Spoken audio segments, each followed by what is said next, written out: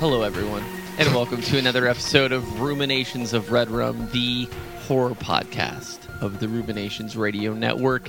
I'm your host, Kyle, with a K. And today, we have joining me the superhero of the Ruminations Radio Network, the Deep Throat Monster.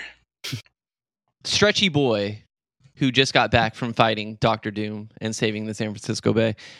It is the one, the only, Brendan Jesus Ortega. I love to hear it. How's it going? Good. I am currently in New York City on the eve of 9/11. So I'm here just in case just in case the world needs saving. Why? Can we take that back, Mitch? Nope. And also joining us to set the tone for the rest of the episode, gentlemen. Sorry, I had this, gentleman. I don't even know where to go with this. I'm flabbergasted. I don't know what just happened.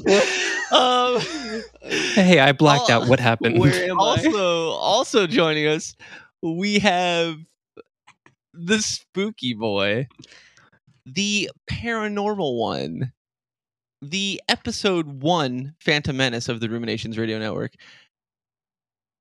Ian with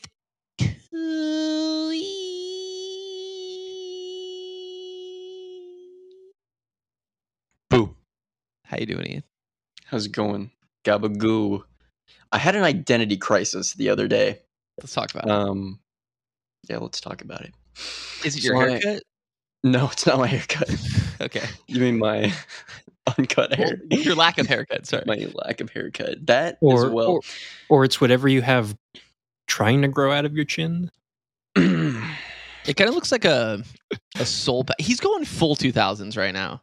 It kind of he's looks got the like long hair. He's got the soul patch. He literally looks like the main character from the Texas Chainsaw Massacre 2003 when he's riding in the car. The driver of the vehicle. He kind of looks like him right now. it kind of looks like he was running away from Leatherface, tripped in the dirt, and like ran his chin along the dirt, and then got up and started running again. That's actually a pretty astute observation. So, kidding. Can you elaborate on your identity crisis? I don't want to talk about it anymore. Oh, Please talk about it. I'm not even a full cup of coffee in, folks. I don't know. I'm like third generation Italian, and I never really embraced my heritage. And I don't know.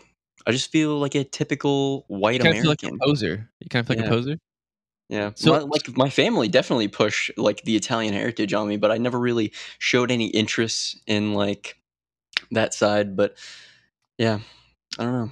And I kind of regret it now, but also at the same time, like learning about like really the only thing I learned about the Italian Americans in school was like the mobsters, the fucking gabagoo, like all the bad stuff. And I'm just like, why would I want to be, why would I want to be like that, Have you ever thought? I can understand how maybe in hindsight you feel bad about it, but all jokes aside, you're 24. You still got time. It's at least you're recognizing it now, and you're not 50. And you're like, I wish I would have done that. Do you have like a Sons of Italy around you anywhere? I don't know what that is. Oh, okay. Maybe that's a Is Pennsylvania. it like some kind of organization? No, it's just like it seems like it's some like JCC kind of thing. He's asking you to join the mafia. Yeah. But no, you still got time, man. You still got time. But also, you're your own person. You forged your own path. You are who you are today. Exactly. You're And- a very unique person who Yes, just happens to I also would be a agree. poser with bad haircut. See, I was trying to say let's something throw then. it back to you. Brendan, let's throw it back to you. Brendan, do you got any recs for us this week or anything you'd like to get off your chest or maybe put on your chest? I don't know. I'm coming in hot. So before I get into something very negative, I do want to say I did something positive. I did something for myself. I bought myself a ticket to go see Jeff Rosenstock live, who is my hands down favorite musician of all time. And there's a really good guitar player. Her name is Sydney Gish. She was opening for him. It was a fantastic night. I got really drunk, went into the city by myself, saw a show, stumbled home. It was the perfect day. That sounds like a perfect night. And now on to the bad stuff. You guys know how much I dislike Adrian Toph. I don't dislike him. I just think that he's very full of himself. The guy that did Be My Cat, a film for Anne Hathaway. He made a film for Anne Hathaway. That's what it's called. That's what it's called. Oh. Yeah. He made one movie. He made a very mid movie that, and because people who only like found footage movies have no taste whatsoever.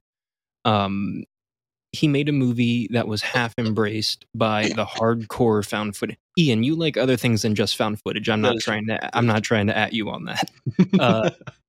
So he's very full of himself because he made one mid movie and hasn't produced a single fucking thing since then.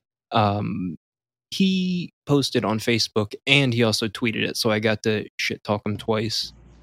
He posted about how none of the big, no film festivals care about found footage movies, and then he listed 5 like really big film festivals that is in no attainable goal really for independent filmmakers, except a rare select few. And he was like, no festivals except these ones care about found footage. He's obviously trying to get his foot in the door, and he's also trying to do it for shitty engagement. And that's just simply not true. These festivals that he's looking at are the ones that cost a lot of fucking money to get into. If you look at things like the festival kind of near you guys in Austin, Texas, Fantastic Fest coming up, they're premiering VHS 85. Over the past year, I've seen films in festivals like Malibu Horror Story, Invoking Yell. A couple years ago, we got We're All Going to the World's Fair. Sure, that one premiered at Sundance, but it ran the entire festival circuit. He's acting like these horror festivals don't give a shit about found footage movie, except these few select ones that he wants to get his next shitty found footage film in. Which, by the way, the trailer released and it's garbage. It's literally nothing. What's the name of the film? We Put the World to Sleep. More like We Put the Audience to Sleep. That's going to be my Letterboxd review.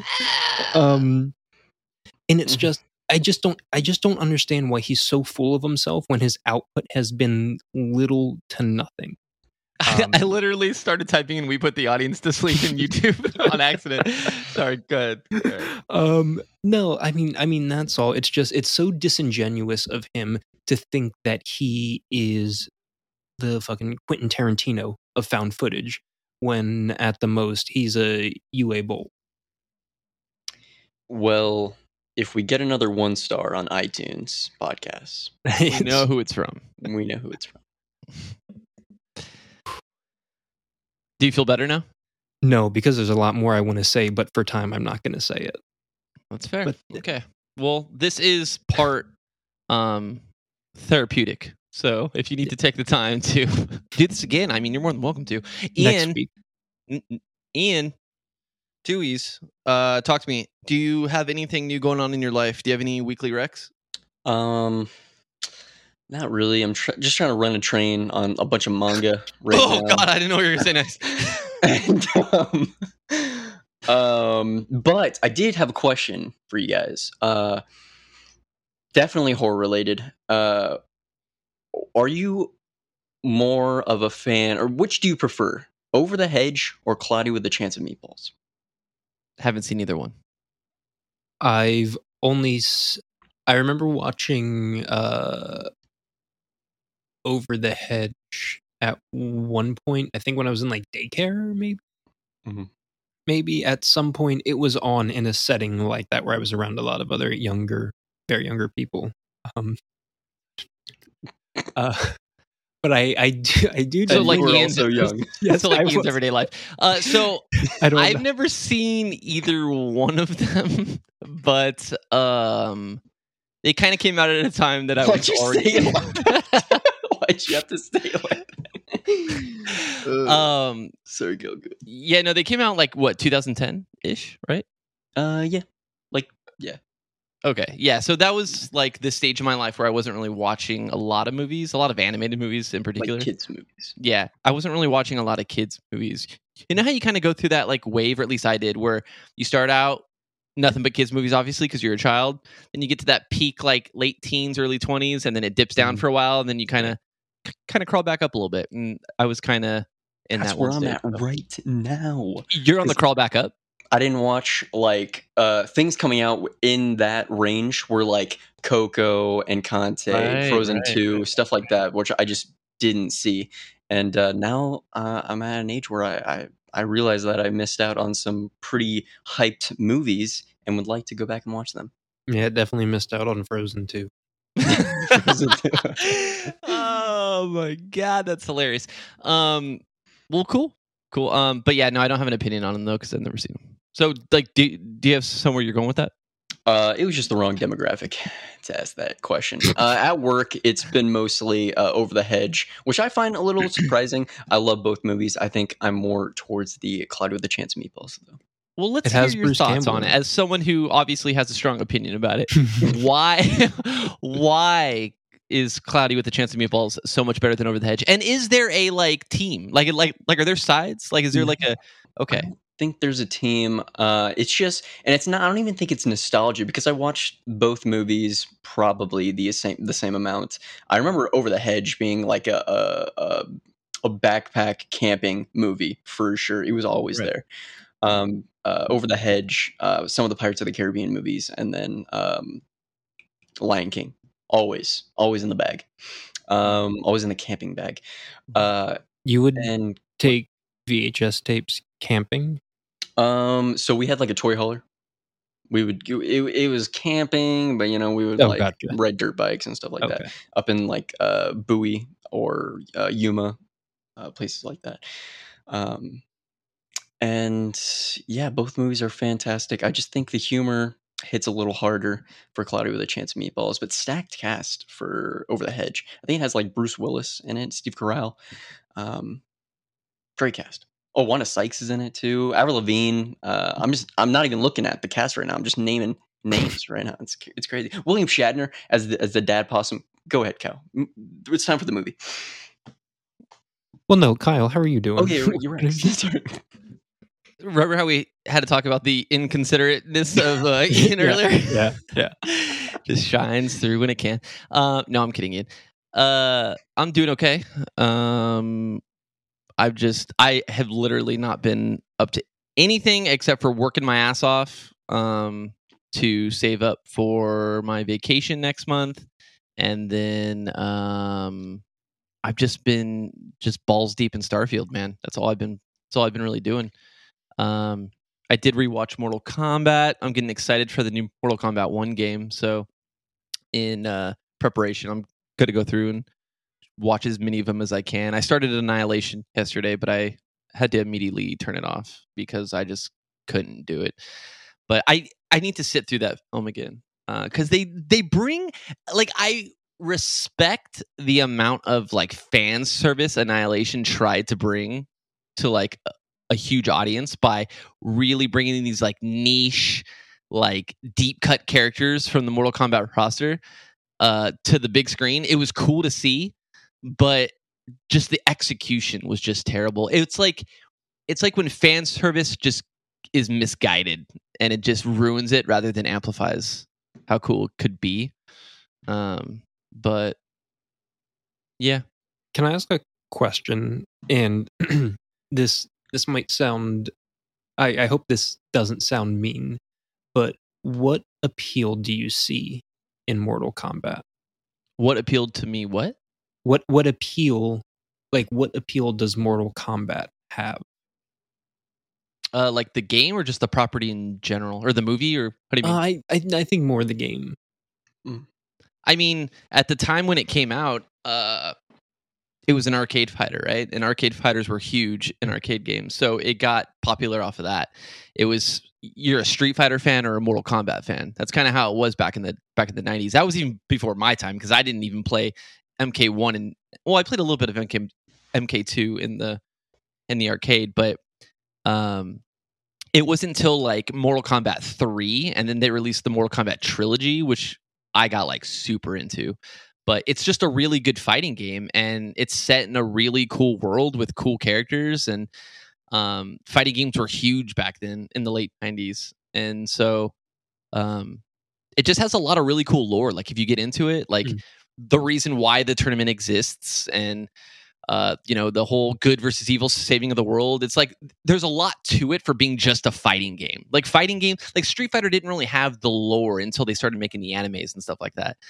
But Mortal Kombat had it right off the bat, and it was like a really cool, premise and stuff, and had a really cool just like style, and it was dark. It was like the cool person's fighting game when Street Fighter was more about the like the technical side of it. But gotcha. I could just never get into the games. I've tried playing the arcade games. I like the movies. The movies are fine. Yeah. I just something about it. I just think it's not my type of game. Yeah, no, I suck at fighting games in general, but I love them. Mortal Kombat 1 could be a good jumping off point for you because it's a reboot of the whole franchise. Like they're naming it 1. They're restarting the timeline, and it's a fresh story, but all the same characters. So yeah, like I haven't played a Mortal Kombat game. Like I haven't bought one or played one in like 5 or 6 iterations. It's just now with this like reboot of sorts, it just looks awesome, and it's a good jumping in point. And I think it's smart that they did it too, because they were on like MK12 or 13. And at that point you have the hardcore fans that are, following you on the journey. But for all the new people, it could be intimidating to jump into something that late. And I think it's smart for them to reboot it. But yeah, today we're talking about the 2003 film The Texas Chainsaw Massacre, as we ramp up for our we're in it. We're in the middle of our remake month. And we hope you guys are enjoying. I want to go back to 2003 because it was a pretty good year, not for movies as a whole, but definitely for horror movies. Just rattling off the top 5 box office performances for horror in 2003.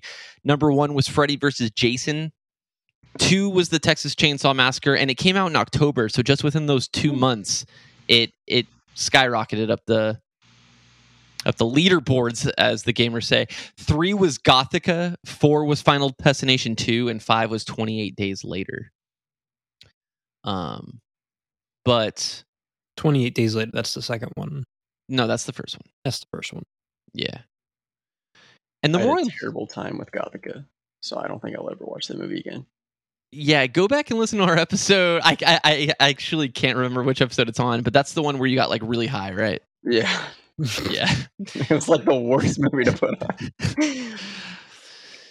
So let's jump right into it. 2003, Texas Chainsaw Massacre remake.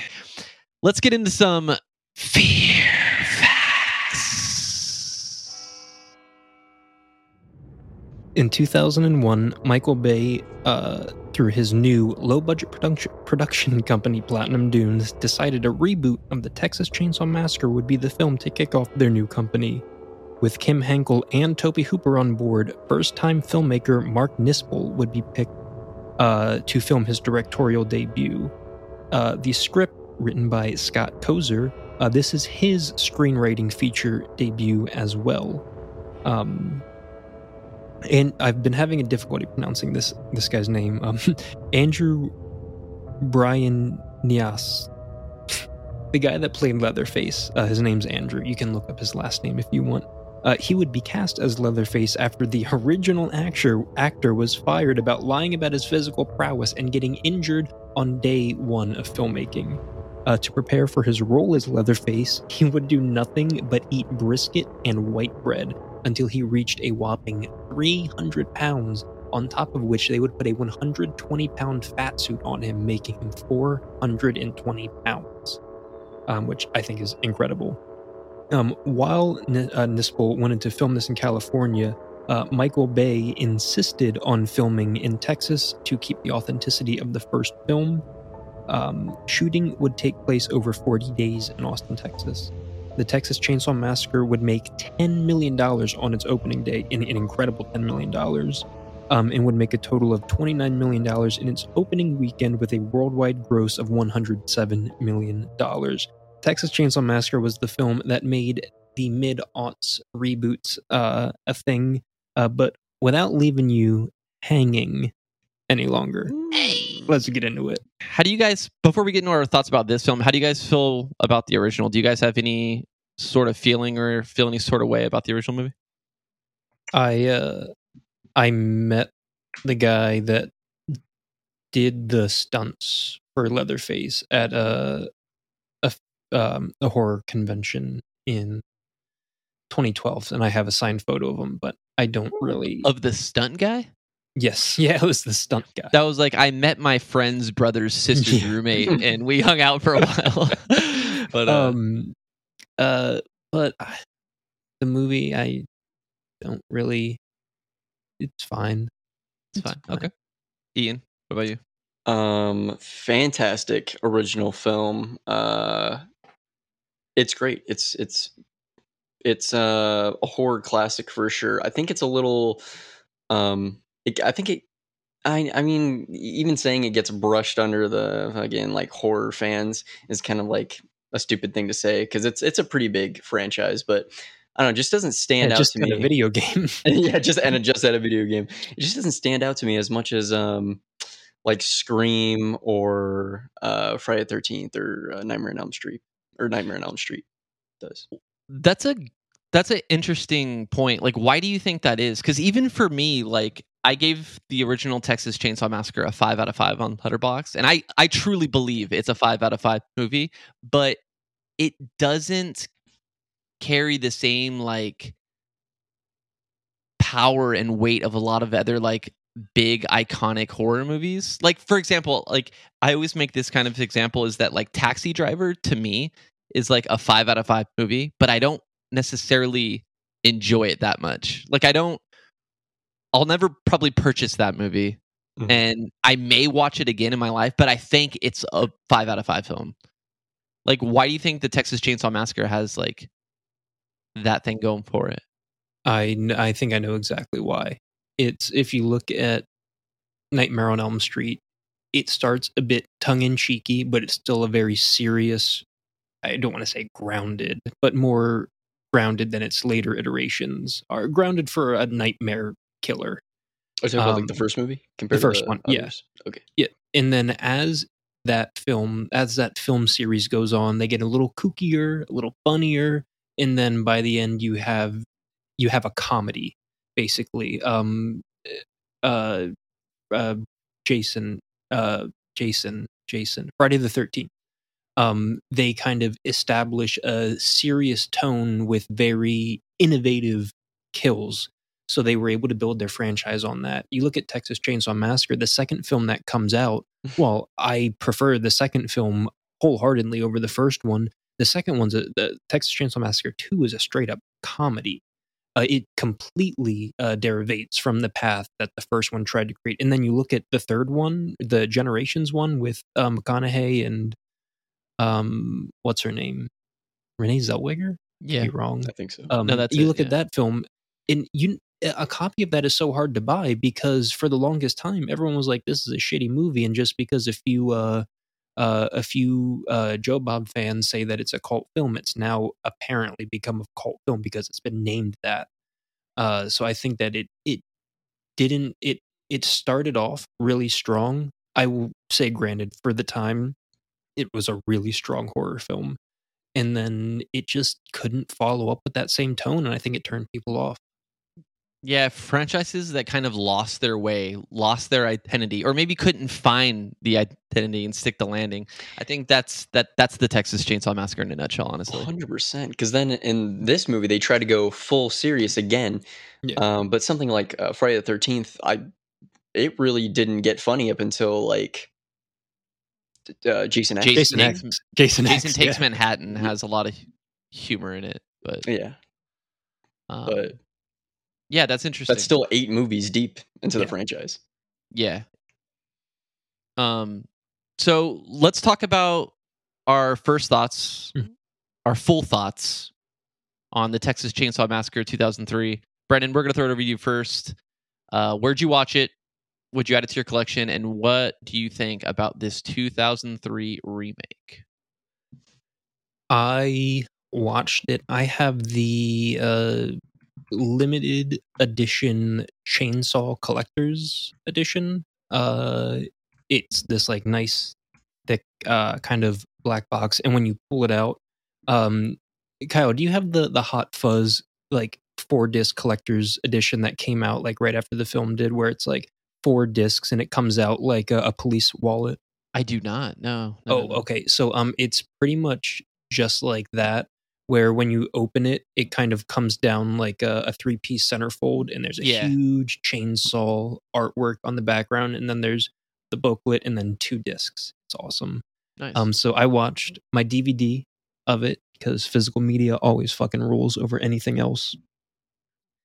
So this is another one of those films, kind of like The Hills Have Eyes and The House of Wax. This was one of those AMC Fear Fest, Sci-Fi, 31 Days of Halloween films that whenever I saw it on the schedule, I would watch it because it just gives me that early to mid 2000s feeling of Halloween with the leaves on the ground. And I'm just repeating myself from what I said last week, and it's kind of a easy way to get out of that. But yeah, this, even though this might not be a very good film, it still fills that nostalgic void that makes me not feel like I'm a 29-year-old with no direction in life. Fair enough. Ian, first thoughts. What'd you add it to your collection? Where'd you watch it? I would like to not answer where I watched it. We're going back. You know, I'm back on you. I tried not to touch the drug, but I'm relapsing. I would add this to my collection. What? I would. Did you watch it on Tubi? No. If you can't put 2 and 2 together, Brennan, we'll Oh. talk about it after the cast. Oh, okay. Nope, I get it. This is streaming on so many things. that I Actually don't not. have. It's not actually though. Is it not? It's not. Okay. It's actually not streaming on anything. Ooh. Yeah. It's not streaming on anything. My bad. Oh. And that's why I watched it that way. Oh yeah, I'm sure that's why. And I'm a cheap motherfucker. Going back to my Jewish heritage, you know, that has followed me through my adult years for sure. But I would get, and I do want to go on like a chainsaw. I almost said Chainsaw Man, Texas Chainsaw Run. Too much manga. Texas Chainsaw Man Massacre Run. Texas Chainsaw Man Massacre Run. Massacre Run. The Revenge. The Revenge Part 2. The sequel. I just haven't gotten around to it. I don't know why. And it's probably due to the identity crisis that it had throughout its franchise. This movie, so maybe now's the perfect time for you to watch it. I mean, watching this movie made me not want to go watch the series. It's pretty boring.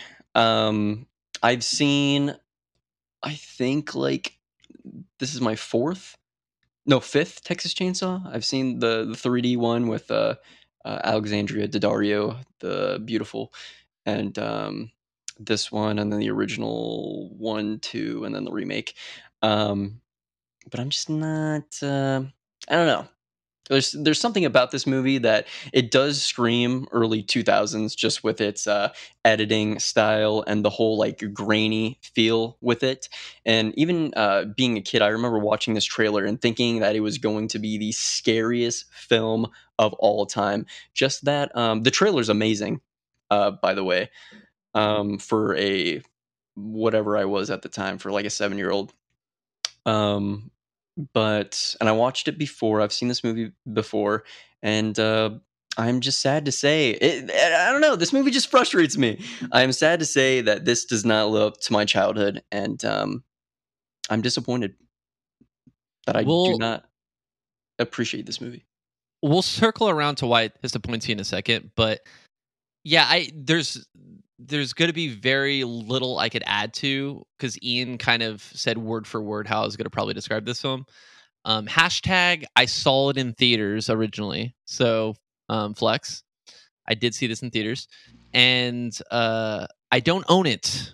I rented it on Apple TV for like $2-3, and I'm not sure if it was the rated. It said the rated edition because there wasn't an unrated on Apple TV or to rent anywhere, but it seemed pretty gruesome. So I don't know what it really could have added with the unrated stuff if there is one. But there's something about this film that rubs me the wrong way. And out of all the 2000 remakes that I've seen, it's the one that I've seen the least. I remember seeing it in theaters and then maybe one other time in my life after that. And going back and watching it this late in the game, I can see why it's the one I've never really had the urge to go back to. There's something about it that this movie has like an identity crisis of its own. It comes like there was a point in the film where I had to like turn to Dom and I was like, wait, is this like a reimagining? Is this in 2000s or is this set in the 70s? I can't tell. And she's like, no, it's a remake. It's set in the 70s. And without the cars being there, a few of the cars and stuff, I would have completely believed that this was set in 2003. And I couldn't understand like the vibe it was giving off was just very, I don't know, it was almost like phoned in, like it was like copy pasted, like an AI made their version of a Texas Chainsaw Massacre remake. Now, it sounds like I'm coming off way too hard on it because it does have a lot of personality.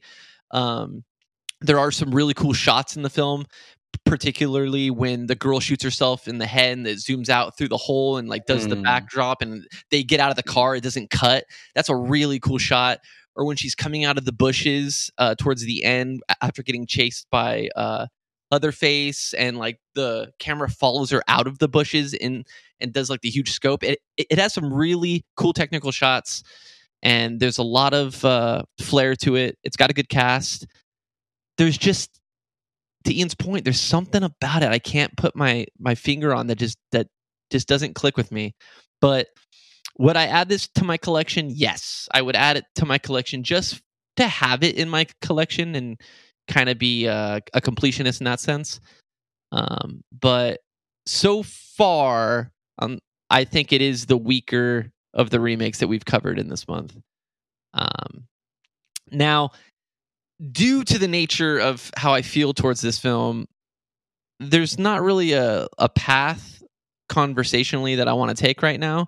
So do you guys have anything that you want to kind of go over? Because we could break down the characters, we could break down everything, but Brendan, we're just going to start it off with you first. What's a good jumping off point? So if we're looking for some direction for the conversation, I do think that it would benefit us most to talk about the opening of this film, which is one of the most, even though I'm saying it, the film's fine, this opening is one of the most memorable openings to a horror film I think I might have ever seen. It's a killer opening for sure. And I think this is like it is one it's one of the things that makes this not a fully shitter film. Like it has its moments of being a really good horror film. Like this first kill, her pulling the fucking revolver out of her pussy. It was there, right? Yes. Yeah, but you didn't have to say it like that. Out of her vaginal pocket. Well, you also don't have to say it like that. Out of her present pocket. And then shooting herself in the face, the camera pans out of her mouth, which looked fantastic. I don't know how they could have even done that. Like it looked so real.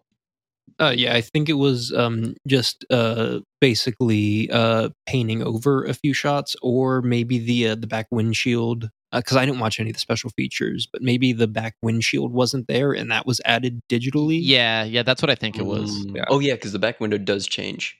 Mm-hmm. It does but change. It's incredibly impressive, and I think with even though low budget, Michael Bay would, I think, shell out a few extra bucks to make sure that their first kickoff film was as visually stunning as possible. Super unexpected, and I honestly wish they saved this shot for another movie. For this scene. What do you mean for another movie? Like you would just wish this, like I don't know. I kind of don't want to watch this movie just to see that first scene. Like it's such a memorable scene compared to the rest of the movie. what do Well, you and think? It's pretty iconic, I So, think. sorry, Brendan. Go ahead. when I was gonna kind of change course a little bit, so Kyle, whatever you were gonna say. Well, I was just gonna say, how do you guys feel about the change up of like the hitchhiker being the victim rather than it being one of the killers from the original movie? Because that's kind of a big plot thing that kind of changed. Wait, is there a hitchhiker in the original that's in on it? Yeah, so the hitchhiker, and he's in the video game too. He's the dude with I think he's got something like a scar on his face Mm. or something, and he has Yeah. like the pocket knife, and he whips out the pocket knife in front of all the kids, and they're like, "Oh, what are they doing? Kick this guy out!" And Mhm. it turns out he's part of the family. Okay, I don't remember that. But what I was uh, Kyle, what was your question? No, it's okay. Go ahead. Move on. Um, Ian, you said you say it's kind of boring, and I can kind of get with that under my blanket of fine. But I do think that this opening kind of sets off the tone that this is going to be a very gritty film. And for a film you're seeing from a Hollywood label is going to really not pull any punches. And I think this film does a good job at creating that tone from the beginning and carrying it through to the end. Like when she has to kill her friend, or I think even when Leatherface gets his arm cut off, like that looks pretty gnarly. So it's weird because it has those gory moments, but when it comes to kills, it shows practically nothing. Um, And I think I don't know why it does that. Like it shows the guy getting his leg chainsawed off. It shows Leatherface getting his well, it doesn't really show it, but it shows like his arm falling off of his body and like the arm still being attached to the chainsaw. Like those are real, and the opening are really gory moments. And then the kills they just don't show. Like I don't Yeah, understand what why. kills do they show on camera aside from the cop and The And the friend. friend. the friend? Like, are there any kills on camera? I can't. Like, I genuinely can't remember. Uh, I yeah. The when she's fighting Leatherface in that like cabin type thing, But even and that, like, it just shows his face, and then his head just goes down, and that's it. That's true. Like maybe we're left to interpret what did he even do to that dude hanging on the chandelier? he gave him raspberries until he That could have died. been a cool kill. What I thought he was going to do, because I haven't seen the movie in a while, what I thought he was going to do was cut him in half while he was hanging. Yes, That cut him from that's what Gooch I up. yeah, that's what I thought was gonna happen. But then it was pretty anticlimactic, that kill, and I was like, okay.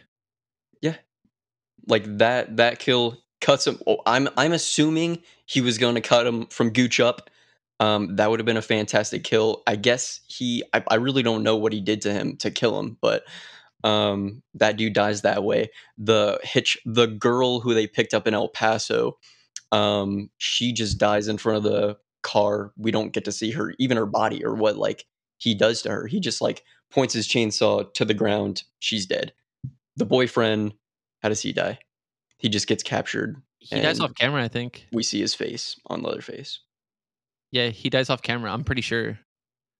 What do you guys think of this film's interpretation of Leatherface? Like his overall aesthetic, um, and just like the scenes he's in. Like how like do you guys think that this version of Leatherface is the superior version over the original?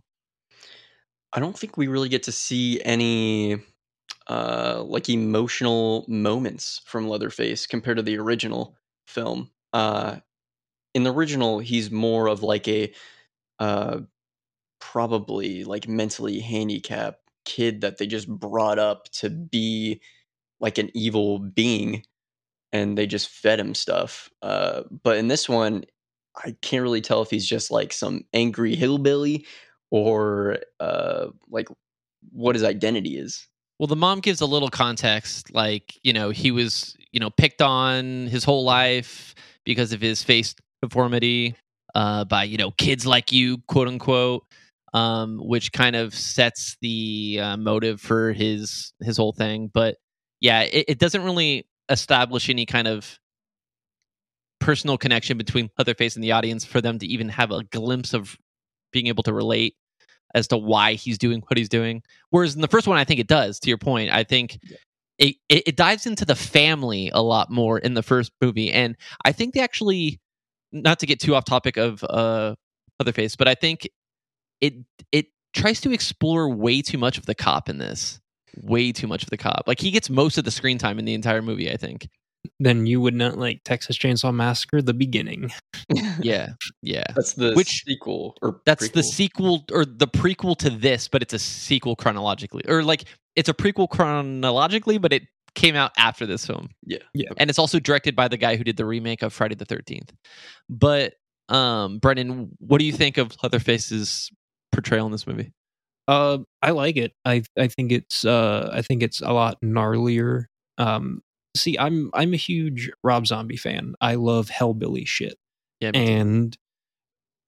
And Ian, to what you were saying, it does feel like the original Leatherface was maybe a more offensive portrayal of someone with certain intellectual disabilities, and this Leatherface just feels like a hellbilly to the extreme. Like you said, he was made fun of his entire life by kids like them, and he's just like, fuck it, what do I have to lose? And he's done this his whole life.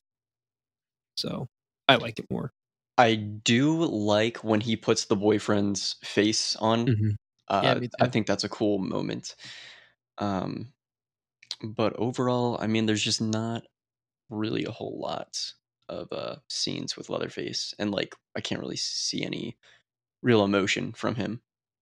I think less running and screaming from Jessica Biel and more Leatherface would have been nice. I agree Although with that. Yeah. Jessica Biel is extremely attractive in this film. But only in this film.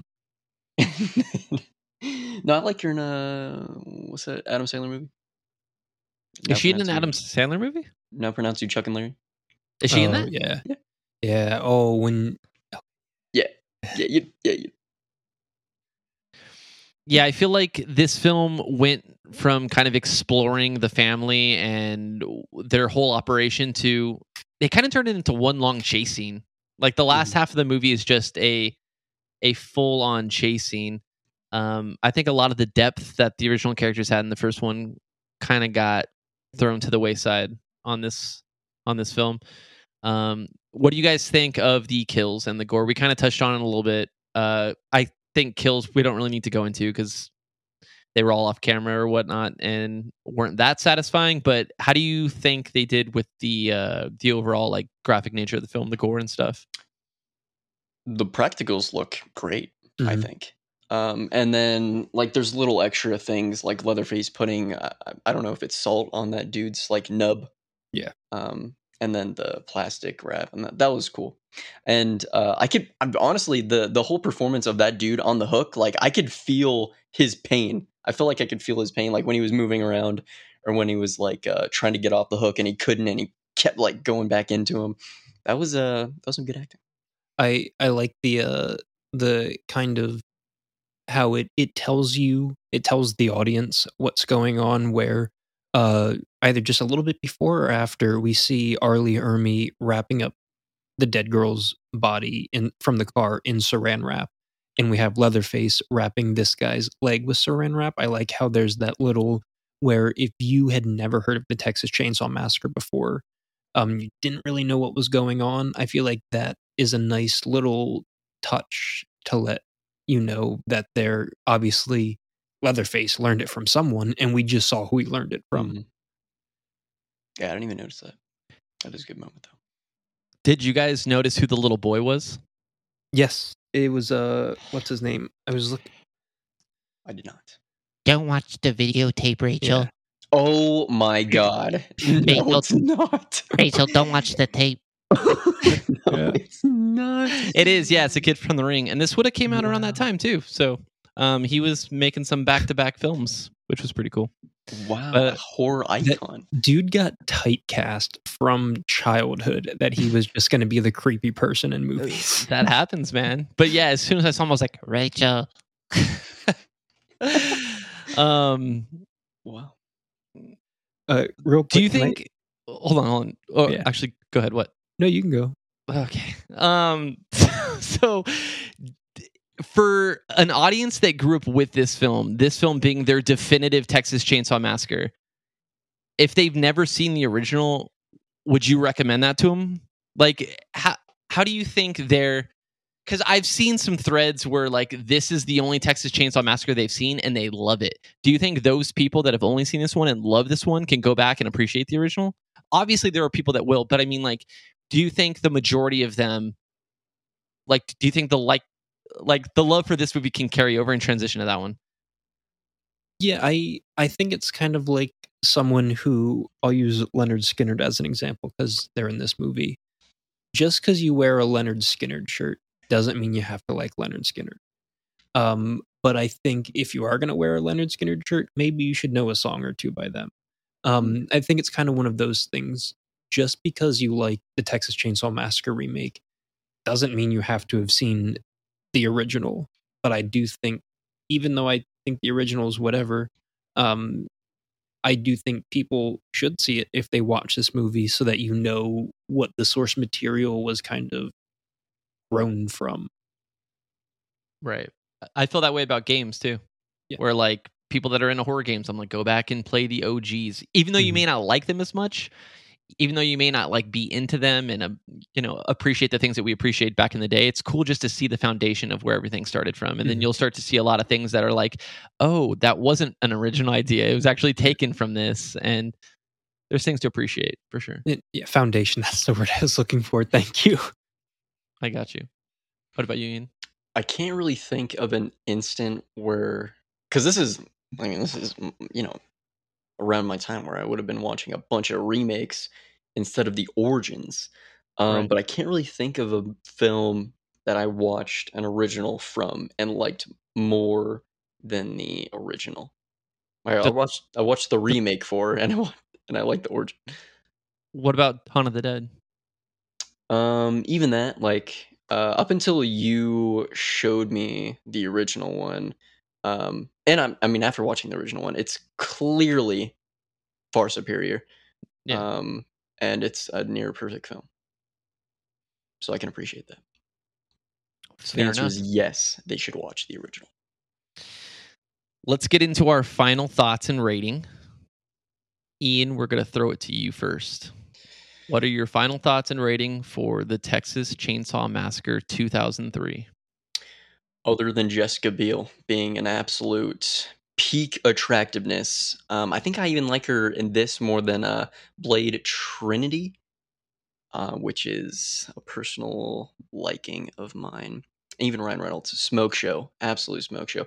Him in Amityville Horror, I cannot wait until we cover that because he is peak.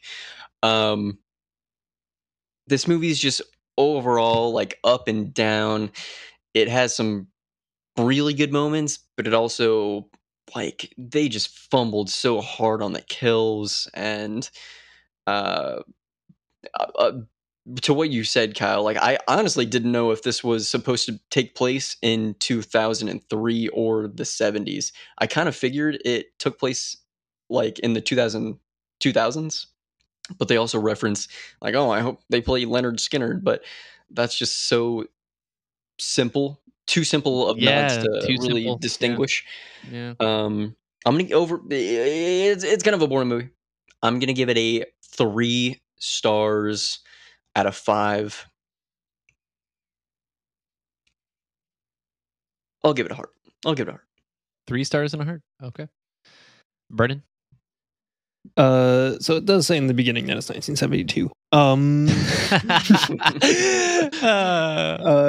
love how the whole episode, because I could tell he wanted to say it with me too when I went on my rant about how I didn't know which. The whole time I could see in his eyes, he's like, this stupid motherfucker. The two last things I need to say about this movie, and then I'm just going to give my number. One of the funniest line in the movie is when Arlie Ermy has them wrap up the girl's body, and he says, "I got as much respect for dead bodies. Anyone around here?" And then they go to put the body in the back seat. Yeah. He says, "Hey, get that goddamn thing out of the back seat of my car." You know what this movie was missing? A memorable score. But that's because it takes place you get one Leonard Skinner song. I think that they should have spent a few extra bucks to either pump in some big name 70 tunes or something like that. And I think that kind of would have amped it up a little bit. I'm going to go with Ian as well and give it a 3. No heart. No. Also, in a Texas Chainsaw Massacre movie, why would you pick Sweet Home Alabama? End of my thoughts, Kyle. I said it in the middle of my viewing, and I'll say it now. This movie's pretty boring. There's a reason why I never revisited this film after seeing it initially. I do like the cast.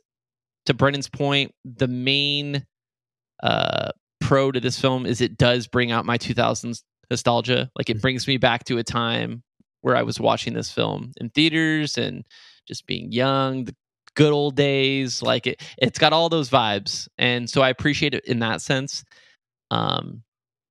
I like the idea of this being someone's definitive Texas Chainsaw Massacre, though. I like the idea of there being a generation where this is their Texas Chainsaw Massacre. I think that's kind of cool.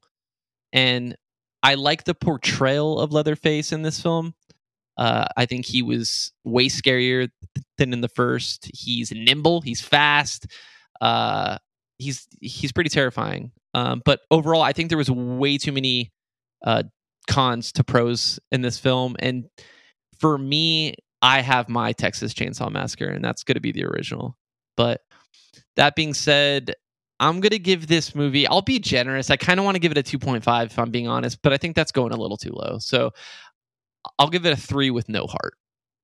So it's going to get a 3 with no heart. And before we get into not only America's favorite game, but the world's, we're going to take the official Ruminations of Red Room thicky, juicy piss break. I thought you were going to say pissy.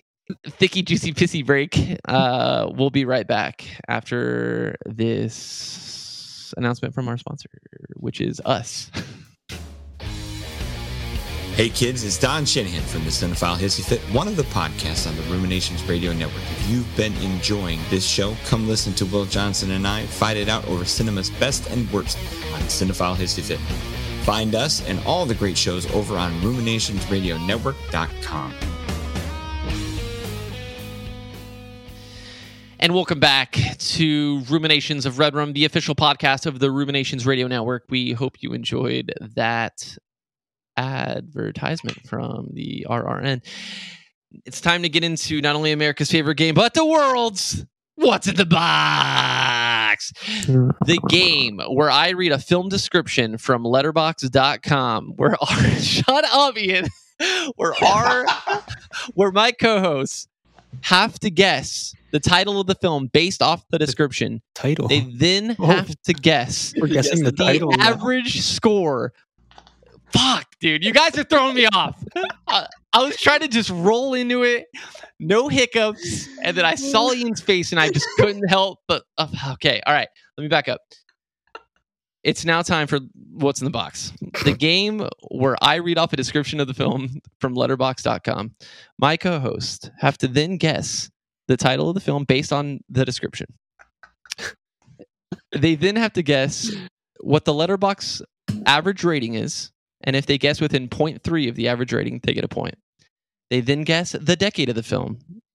If they get that correct, they're awarded a second point and move on to guessing the year, where they can obtain a third point. Gentlemen, are you ready? C. Say whatever. Oh, well, see, I was thinking I say C and then you Oh. say whatever. Oh, go ahead. No, it's passed. It's all. Okay. We'll get it next time. You can't keep a good cop dead. Detective Roger Mortis is killed in action while investigating a string of mysterious robberies until he's brought back from the dead with a chemical company's secret reanimation technology. Now, he has 12 hours to solve the case of his own death before he dies and stays dead. I'm pretty sure I can see the poster for this film. It's like a badge going up to the poster and like a zombie hand holding it, right? Am I right? I'm gonna say. Am I right, Kyle? I cannot confirm or deny. I'm I gonna don't know this movie. I think you're wrong, though. Oh, okay. I'm I gonna already say forgot the 2.8. 2.8. I'll stick Oh, with it. that's a great guess. I'm gonna go 2.7. Brendan gets awarded the point. It is at 3.1. Guess the decade. 80s. It is an 80s movie. Brendan gets the second point. Guess the year. Wait, did Ian even get a chance to guess the decade? Nope. This is 1984's Maniac Cop. That is incorrect. Ah. This is the 1988 film directed by Mark Goldblatt. It is Dead Heat. Oh, Dead Heat. I thought it was Maniac Cop the whole time. I figured you guys would think that. Number 2. Oh, it is. It's the It's the one you're thinking of? yeah. Got the badge and the zombie hand holding it. In the farthest reaches of space, something has gone terribly wrong. Set in the 22nd century, when a battered salvage ship sends out a distress signal, the seasoned crew of the rescue hospital ship Nova 17 responds. What they find is a black hole that threatens to destroy both ships and a mysterious survivor whose body quickly mutates into a monstrous and deadly form. Got. I know we covered this, but I'm gonna go 3.3. oh, this one is rated higher, isn't it? Well, since you did it last round, I'll do it this round. 3.2. You guys are both incorrect. Guess the decade. Wait, what's the rate? 2.2. 2.2. Oh, okay. Oh, okay. This is not So what I without was saying. that- It was. Definitely wouldn't guess that. It is not Event Horizon. Okay. I'll say 90s. I'm gonna say 2000s. Ian gets awarded on the point, or he has a board on the point. Yes, Guess- I got a board on the point. I got a board on the point. Guess the year. God, I think this You is. can tie it up. I think this is the Dennis Quaid absolute fucking masterpiece. If it is what I'm thinking of, I don't know. 2006. That is incorrect. It is the 2000 film directed by Walter Hill, Supernova. Oh. It is now 1-2 with the final question. Are you gentlemen ready? Yep. Is it magic or wholesome slaughter? A TV talk show hostess and her boyfriend investigate a shady magician who has the ability to hypnotize and control the thoughts of people in order to stage gory on-stage delusions using his powers of mind bending. Okay, this is Leprechaun 3. Gonna go 2.6. Can I ask a question if this is a film that I've rated in the past 6 months? I did not see. Because I know it's one of 2 movies. I just don't know which year. Ian, what'd you say? 2.2? 2.6. 0.6. I'm going to say 2.4. You guys are both incorrect. It is at 3.1. Guess the decade. 70s. I have to get You this. can tie it up. I have to get this. 80s. Brendan gets awarded the second point. Guess the year. It is 1977's Wizard of Gore. It is the 1970s film, 1970, directed by Herschel Gordon Lewis, The Wizard of Gore. That puts Brendan in the lead for this round. That makes the year-to-date numbers Kyle 6, Brendan 12, Ian 9. Brendan is just taking off with it at this point. How do you feel, Brendan? Feel great. My jars arrived. That's all I got to say. Hell yeah. This has been another episode of Ruminations of Red Rum, the shitty remake of the Ruminations Radio Network. If you like what we're doing here, please follow us on Twitter at OFRedrum. Redrum. I'm all over the place today. Also, please rate and subscribe on iTunes and Spotify. When we get to 100 reviews on iTunes, we can become Rotten Tomatoes certified. Oh. So please help us out to get to that 100 rating mark. We're currently sitting at around 37. So help us out with that.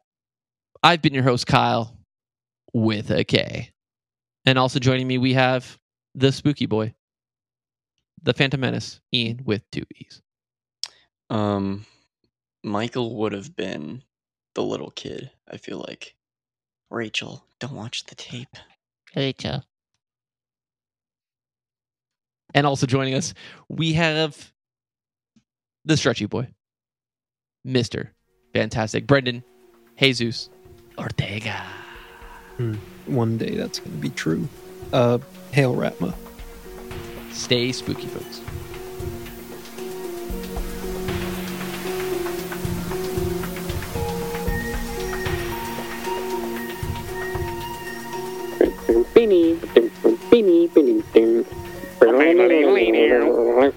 I need a second cup of coffee, but like, need a second. Texas Chainsaw Massacre.